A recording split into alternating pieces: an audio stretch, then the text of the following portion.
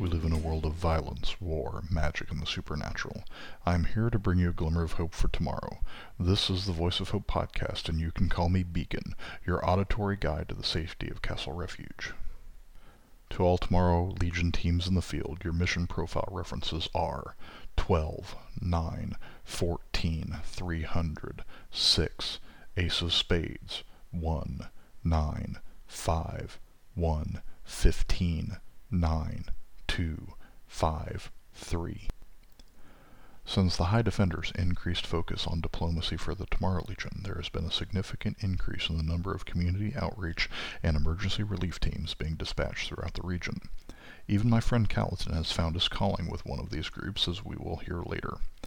So far the results have been promising. Most of the smaller communities in northern Arkansas and southern Missouri have been contacted. One community that has come to the council's attention is the town of New Strawn.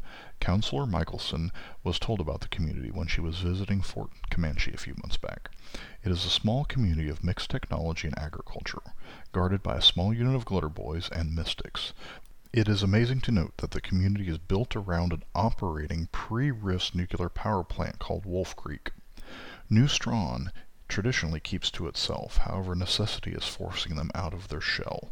Emperor Prosek's intention to annex the Kansas territory in the future is making many in the town nervous, since they have a sizable DB and magic population. Their Fort Comanche allies regularly send tribal patrols to the area, but their main forces have a significant distance to travel to assist the town. Unfortunately, there are some pro-CS elements growing within the community that are starting to instigate some civil unrest in the city. The elderly councilman Baxter Barrett was the one who reached out to the Tomorrow Legion. He hopes to show his people another option exists beyond the coalition. His wise but gruff leadership is what has kept the political disagreement from erupting into all-out violence. New Strawn definitely is the type of place that the High Defender is focusing on. Just to the north of Castle Refuge, the local Cold War between the city of Kingsdale and the city of Wyken is also brewing to a dire situation. Castle Refuge has had a cordial relationship with Kingsdale since the Hammerheart clan arrived in the area, especially considering the large population of dwarves in the city. The Tomorrow Legion still does a significant amount of its acquisitions from Kingsdale. In fact, Kingsdale recently modified the terms of its augmentation clinic to allow for people to sign on with either the Kingsdale Defense Forces or the Tomorrow Legion. However, Kingsdale's history has led the city to a highly capitalistic nature, so Geoff Mercator, the dictator of the city, has turned down every overture the Council of Hope has made to them about joining the Tomorrow Legion as allies.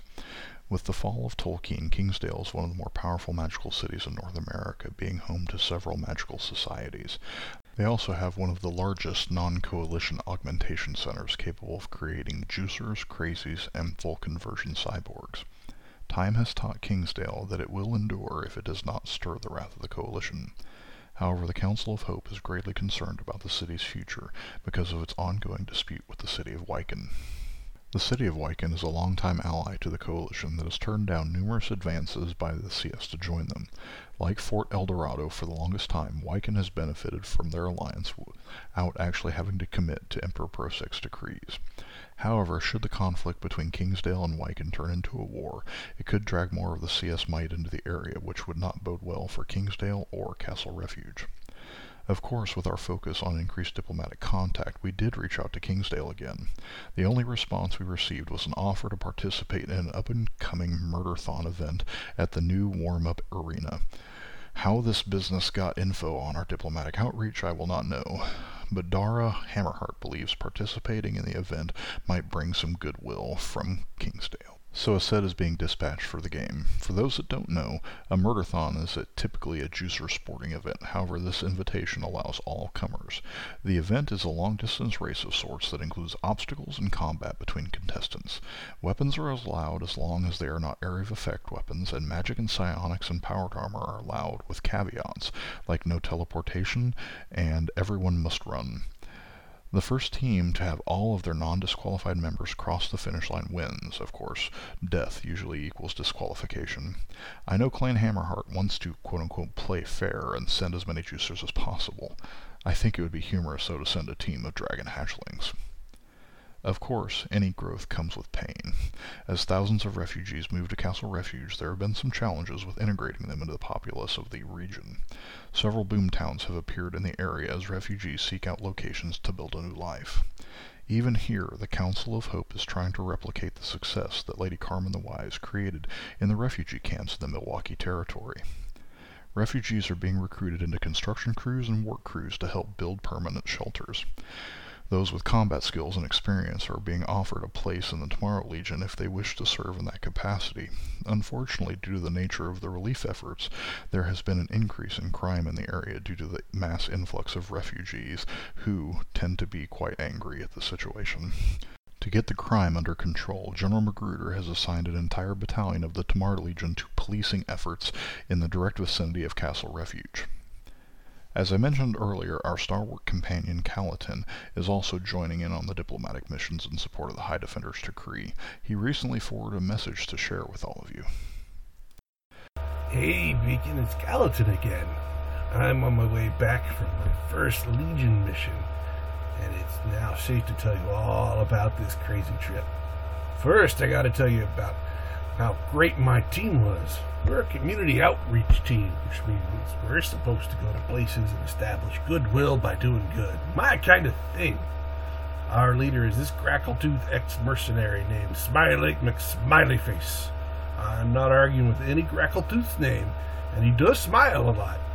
He's always telling jokes like their kind tends to do, but he's real serious about helping folks. He likes to tell stories of his mercenary days, and I feel safe knowing he can tell what's dangerous out there. Mickey the Grackletooth, my friend from the group of refugees, came with us too. He's muscle, and I have to tell you, life is a riot when you got two Grackletooths. Grackleteeth? Mickey and Smiley always tell you it's the other way, no matter which way you talk about more than one of their kind. He's got a mini railgun now, so he can lay down some serious damage. We have this Psi operator named Sarah, too. It's her job to fix stuff and build stuff when we reach a place that needs it. She looks like one of those aliens you sometimes see from the old world. You know, the ones with the big eyes and oval faces? She says she's some sort of Lone Star experiment, and she's really mostly human. She says her people are called Psi-X aliens, even if they don't come from flying saucers. She says she's great with psychic power, and we get to talk about a bunch of the stuff about the power of the mind. It's really cool. She's got a drug problem, though, so we have to be vigilant in keeping her on the wagon. Now, Sarah's got this teenager kid working for her named Wilbur, and he helps fix stuff. He's real good with electronics and computers, and he's pretty strong and good looking. He's mostly quiet, but I think he at least helps us win over the teenage girls when we hit some villages. While Smiley and Mickey can deal with a fight, it's good having another reliable gun on the team, so we've also got this headhunter Smiley knew from his fighting for hire days named Chinnitz. She's a quick flex, and she's definitely been handy in spooking the bandits and such. She knows sleight-of-hand magic, and she likes to put on a little shows for people when we go places, because it's good to have happy times with people who need some breaks. I've gotten to know her, and while she's got her demons from the past, she's also been a great friend. I'm the medical guy, of course, but I can help in a fight, seeing as I'm a mystic. We're pretty good at avoiding the fights, though. Now, our mission was to head to the Cross Timber region of Oklahoma Territory to see who needed help. The trails are pretty bad, so we're using a Fury Beetle we call George to carry our stuff. Smiley insists he's better than any old jalopy, as he calls all-terrain vehicles. Sarah disagrees, but I enjoy the company of another one of the goddess's creations. So, that's where we started. A road down in the dense but low woodlands of the southern Great Plains. I expected to meet all sorts of things there, since this world is full of magic and monsters. What we ended up finding, though, well, I'll tell you about that the next time I talk to you. Goddess bless you, Beacon, and all your listeners. My friend, I look forward to hearing the rest of your harrowing adventures while you're in Oklahoma. Interestingly, the Oklahoma Territory seemed to be a pretty sparse place in the New West. A few bands from Fort Comanche ranged through Oklahoma, as did the Simvin, Psystalkers, and various dinosaur herds, and Pecos Empire raiders. Hopefully Calatin's team found something of note in eastern Oklahoma. Not too far from there, in northeast Texas, one of the sets named the Wolverines claims to be from an area called Pine Box. Finally, several other people have asked me for more information on the lieutenant. Well, the LT was a coalition military specialist by the name of Sebastian Crow. Lieutenant Crow is a massive man with an even larger cruel streak. He was a leader of the Special Forces Search and Destroy squad I was assigned to, and we were a pretty effective team. He would tear through the skies in his Striker Samus, leading the other two Samus, while I provided overwatch for the heavy infantry and Psystalkers. Eventually his bloodthirst became too powerful to bear when he ordered the execution of helpless younglings. I had to end him with a volley of psi rounds through his chest, and the rest of the team was either dead or running. At least I thought I put an end to him. But somehow he survived, and he's been reborn as a heavy combat cyborg, as reported by Calatin and members of Set 28. However, they reported something I've never heard of in my time in the CS, a heavy combat cyborg wrapped in powered armor. According to Cecile Donoak, Set 28's leader, Crow single-handedly defeated one of the dragon hatchlings assigned to her unit, and only survived because she was able to heave the dragon's bludgeoned body into the rift using exalted telekinesis.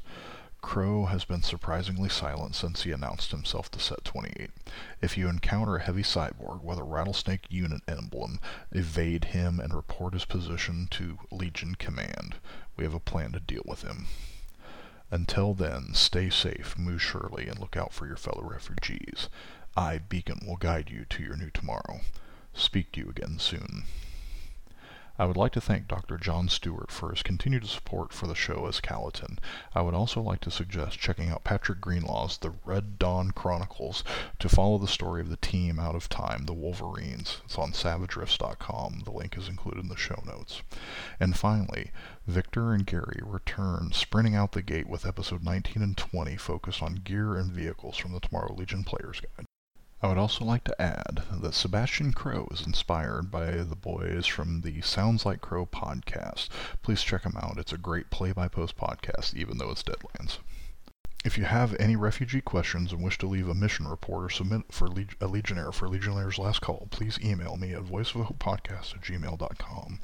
Also, if you're in the Washington, D.C. area and interested in Savage Rifts or Savage Worlds, please look up my new Facebook group, The Capital Savages. And finally, please join our community on Google Plus Savage Rifts and check out SavageRifts.com, the premier Savage Worlds play-by-post site. The Voice of Hope is a Savage Rifts fan podcast. The music in the intro and prologue are Killers and Rhinos themes by Kevin MacLeod, licensed under Creative Commons by Attribution 3.0 license. Savage Worlds and Deadlands are copyrighted 2016 and trademarked to Pinnacle Entertainment Group. All rights reserved. Rifts in the Megaverse are registered